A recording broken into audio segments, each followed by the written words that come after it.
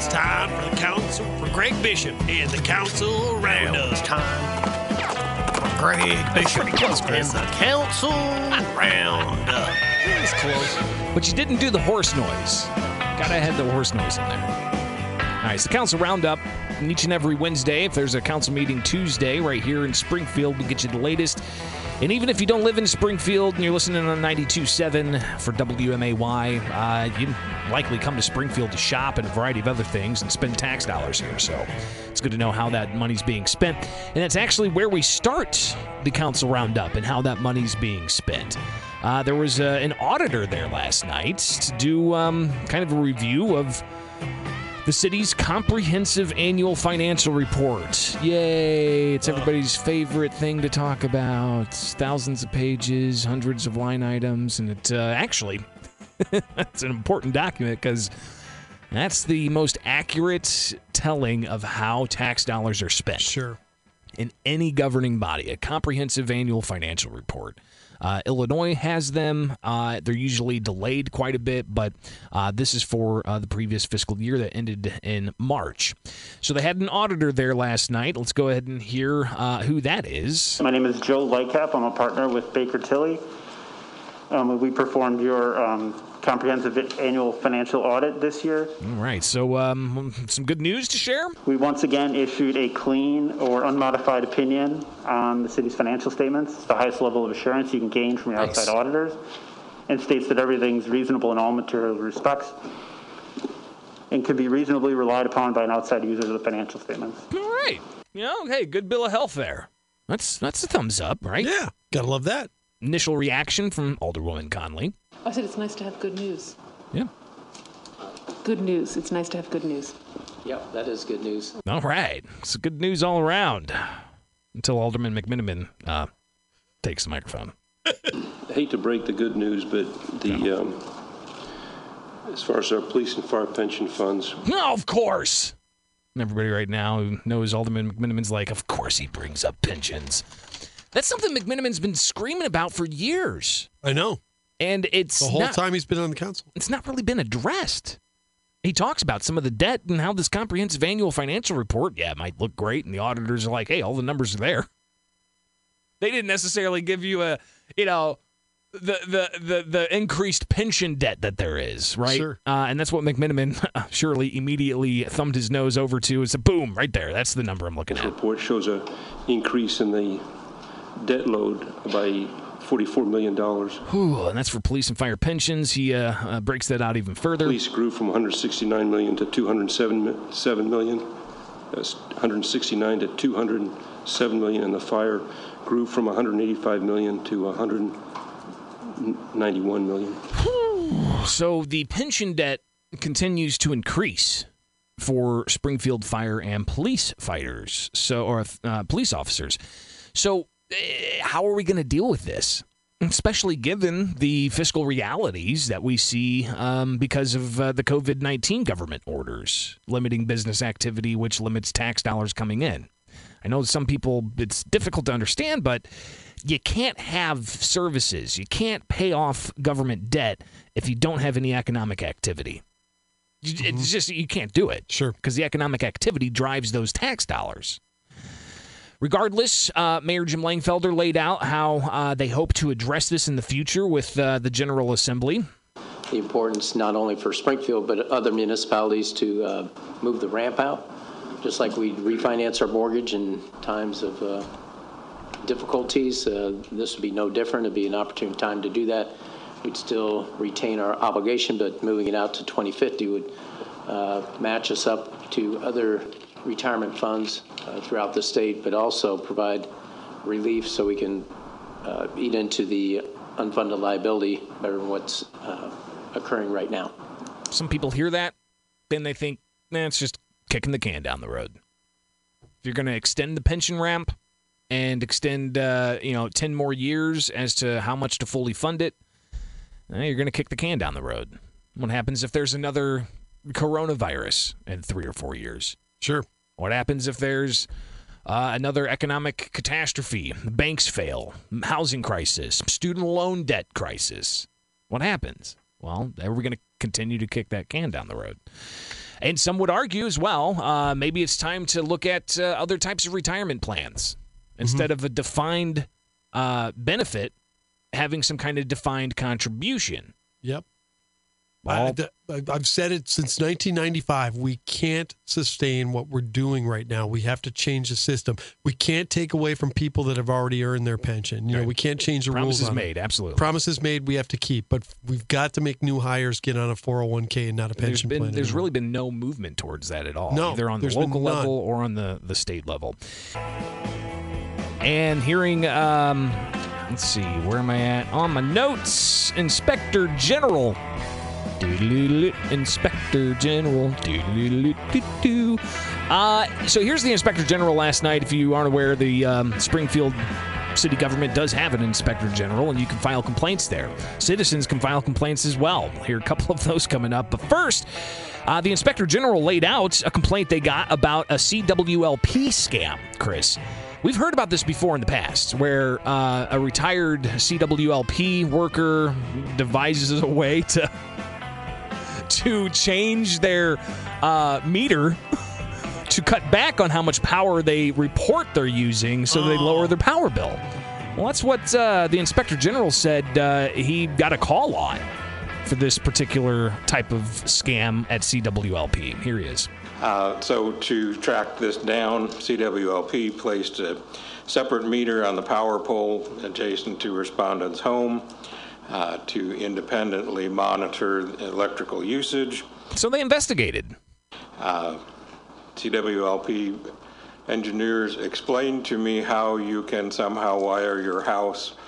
I didn't understand it, and if I did, I wouldn't put it in a public report to educate people how to do that. Come on. He's not going to tell people how this... Just like the old cable filter. Remember those things that you used to put the cable filter in? Right. It's probably written somewhere in the Anarchist Cookbook. Who knows? Yeah. With these new smart meters, though, I don't think you can toy with those. There was not a significant enough differential compared to prior usage, compared to the actual usage measured at the pole to prove that there had been underreporting. So they couldn't find any problems there. And he said that there were some options, though, if there were problems. Had I found a significant differential, my procedure would be to turn it over to the Sangamon County State's Attorney for theft of services prosecution. But that didn't happen. They closed that. So just one of those things where, they get a complaint, they've got to look into it, and that's what they did, and they didn't find anything. The Inspector General went on to talk about he got contacted by some federal inspectors general that were looking into questions about the use of TIF money in Enos Park from back in 2016. He said that they already looked into that and they didn't find anything suspicious, so they pretty much closed that out as well. Another one concerns a citizen that addressed the council who felt disrespected by an alderman, and they complained to the Inspector General. That she felt that she was treated rudely by Alderman Hanauer and sent me 4 video links to meetings, which I asked if there were others, and that was all that she would provide. A little bit more on that. Complainant was admonished for exceeding the 5-minute time limit on public comment. Basically, while the exchanges were not overly friendly, I would not characterize them as rude or hostile. Therefore, no follow-up action is called for. So he went on to give recommendations about how aldermen should conduct themselves during these hearings, during these meetings, and in particular, sticking to the rules for citizens. And as much as when they are allowed to address the committee, they need to essentially be held to the rules. Kind of makes sense, right? Sure. There was another incident with Alderwoman Turner that the Inspector General brought up, but then he also got into another issue, and these were all unfounded. We heard this, and the debate got kind of heated before. Encourage you to enforce your rules and time limits. Okay, let's go to this one here, this clip. Regarding a topic brought up by Alderman DeCenzo. The boat parades. All right, yes. Somebody complained about the discussion about boat parades. Regarding a topic brought up by Alderman DeCenzo, Alderman asked if there were permits required to stage a boat parade on Lake Springfield. It appears that a presidential candidate supporters had boat parades across the country, and one occurred at Lake Springfield. A discussion ensued, and Corporation Counsel indicated that that was a political gathering, and free speech considerations had to be acknowledged. But ultimately, he said no finding in that either. That concluded his report. So, a couple of reports there up front. It's always good to hear from the Inspector General. Coming back, we'll... it's almost like a Schultz report. I see nothing, I hear nothing. Here's what I was told to investigate. I looked around and didn't find anything. Case is closed. Thanks, people. I don't know how I do it, but I do it. 2.5-hour meeting condensed down into 3 segments on live radio. Holy cow. Well, look what you did to your body. It's no wonder why. You can condense anything, dude. That's right. It's the Council Roundup, brought to you by Head West Sub Stop. When you want a great sub, you've got to head west. It's right here with WMAY. Stay informed, stay connected. The council meets Tuesday. We have the Council Roundup Wednesday. I'm Greg Bishop, Chris Murphy in the newsroom, and bringing you the latest action. What happened last night having that 2.5-hour meeting?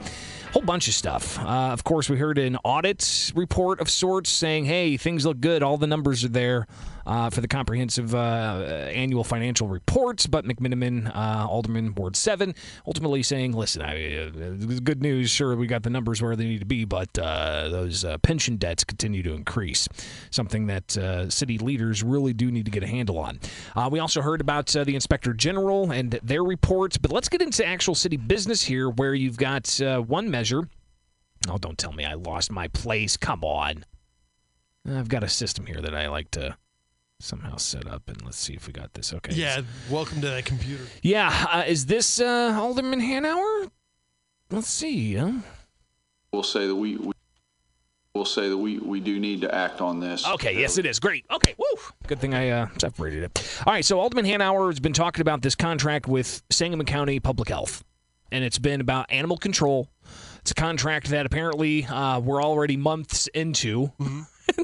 City leaders haven't approved it yet. It's still hanging out in committee. They're still trying to hash out the details. It's $300,000+ for animal control. Wow. We'll say that we do need to act on this fairly soon. So my intent is no more delays. So if there's any other conversation with the county, we need to do it sooner than later. We're already 3/4 of the way through the year. Right. They're doing the work, and so we need to finish this. So I don't think they actually have finished it yet, so we may hear more about that, but they left it there. Moving on, a conversation about buying up properties as part of rail relocation and rail improvements. This has been a sticky point for the past month and a half or so. It's been brought up multiple times. And Alderman McMiniman's been adamant that, we shouldn't be focusing on things that may be 10 years down the road, and instead focusing on things that are happening right now with rail relocation. Recall now that 19th Street doesn't have anything to do with railroad relocation. It has to do with railroad improvement, and we all want railroad improvement, but we're committed. And he says they're committing to buying properties that aren't going to be dealt with for years. Mm-hmm. And why not look at some of the properties that are being impacted right now?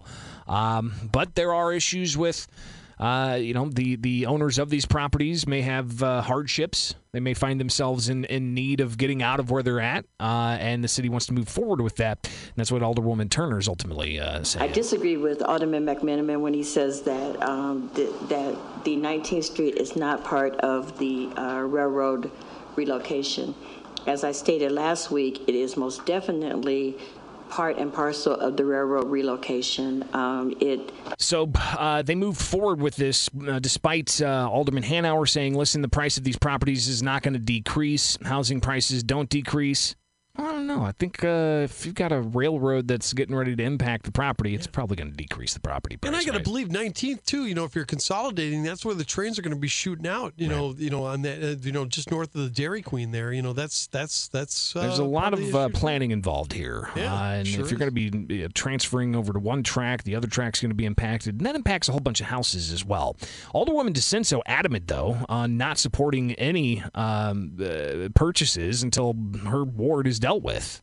The homeowners that are in occupied homes, whose homes have been damaged, whose lives have been disrupted, I am not voting for any new acquisitions, period. And I have discussed that with my colleagues, and I know you understand where I'm coming from, and I know you understand my frustration, and how disappointed I am in how the city has treated the people of Ward 6. They went ahead with that anyways.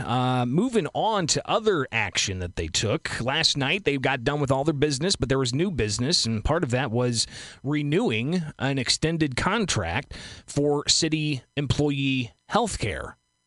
Now, we've had this in place for a while, Chris, where there's like a clinic city employees can go to that's devoted just to city employee health care. Here's somebody that's on that health care committee.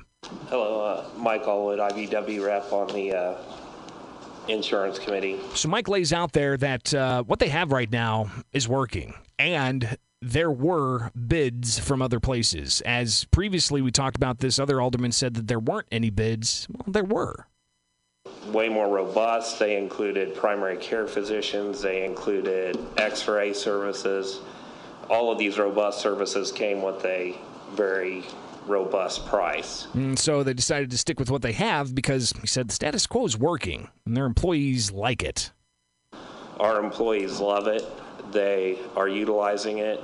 It's making a difference in the health of our plan, and that's reflected in our annual renewals. So this wasn't up for final action, but Alderman McMenamin said we should go ahead and act on this tonight. Put this on the debate agenda tonight for a possible passage vote tonight to get this behind us so you can move on and do what needs to be done with our employees to let them know the program's available. And there were concerns about delaying it any further just because it would pinch the office even more if it's a couple of weeks out and they still don't have this in place because they got open enrollment coming up and a whole host of other things. Sure. So there was a motion to amend it that didn't have any support, so they went ahead and moved on it, and they approved it. Moving on, one more thing here that I wanted to bring up before we talk about Halloween. Alderman Hanauer, he read off sections of a letter from the Illinois Municipal League dealing with COVID relief. One of the things they have highlighted is it's all payroll for eligible employees, i.e. public safety and public health personnel as defined above, from March 1st to December 31st will qualify as an eligible expense. Ooh. Any fringe benefit costs, which comes as a contingent cost on payroll, are also included. So that's a good news for us. Well, how good news is it? That's here's Budget Director McCarty. They did ask us to adjust it. We did adjust it down, and we submitted for the full $4.8 million allotment that we have at their request. But certainly we have much more than $4.8 million in public safety payroll costs. So we have submitted, the conversations are going, and yes, there's a possibility that will allow us to utilize and tap into the entirety of the $4.8 million. I just didn't want to say anything yet until I got final confirmation on it. I know how excited the mayor gets, and I didn't want to tell him quite yet, but now he knows. Now he knows. Exactly. Thanks, Ralph. Thanks a lot, Ralph. Here's the mayor's reaction to that, and kind of piggybacking off of what we talked about earlier in the show about the next round of COVID relief from the feds. More likely that might happen after the election, where we would be, cities would just receive additional funding that could include revenue reimbursement, but time will tell on that. Time will tell on that. Isn't that something, though? You pointed that out greatly. You know, the state spends it thinking they're going to get it, while Springfield doesn't spend it because they know they might not get it and is pleasantly surprised when they get it. That's the way you run a government. That's the way you run it, right. And then finally, everybody's waiting for this, Chris. Here's Alderwoman DeCenso. Have we established trick-or-treating hours for the city yet? We will have an announcement tomorrow. What we're trying to do is coordinate it with the villages, like Jerome, Leland Grove, Southern View, and Grandview. So they'll confirm tomorrow. So we hope to get everybody on the same page with regards to hours and the process. So it's consistent. So expect that today. All right. I don't know. The newsroom needs to give the mayor's office a call and find out what the dilly is, yo. That's your council roundup here with WMAY, brought to you by Head West Subs. Each and every Wednesday, we digest what happens at Springfield City Council meeting and they give it to you on a silver platter. Kind of like the platters you can get from Head West Subs. When you want a great sub, you've got to Head West. I'm Greg Bishop, and this is WMAY.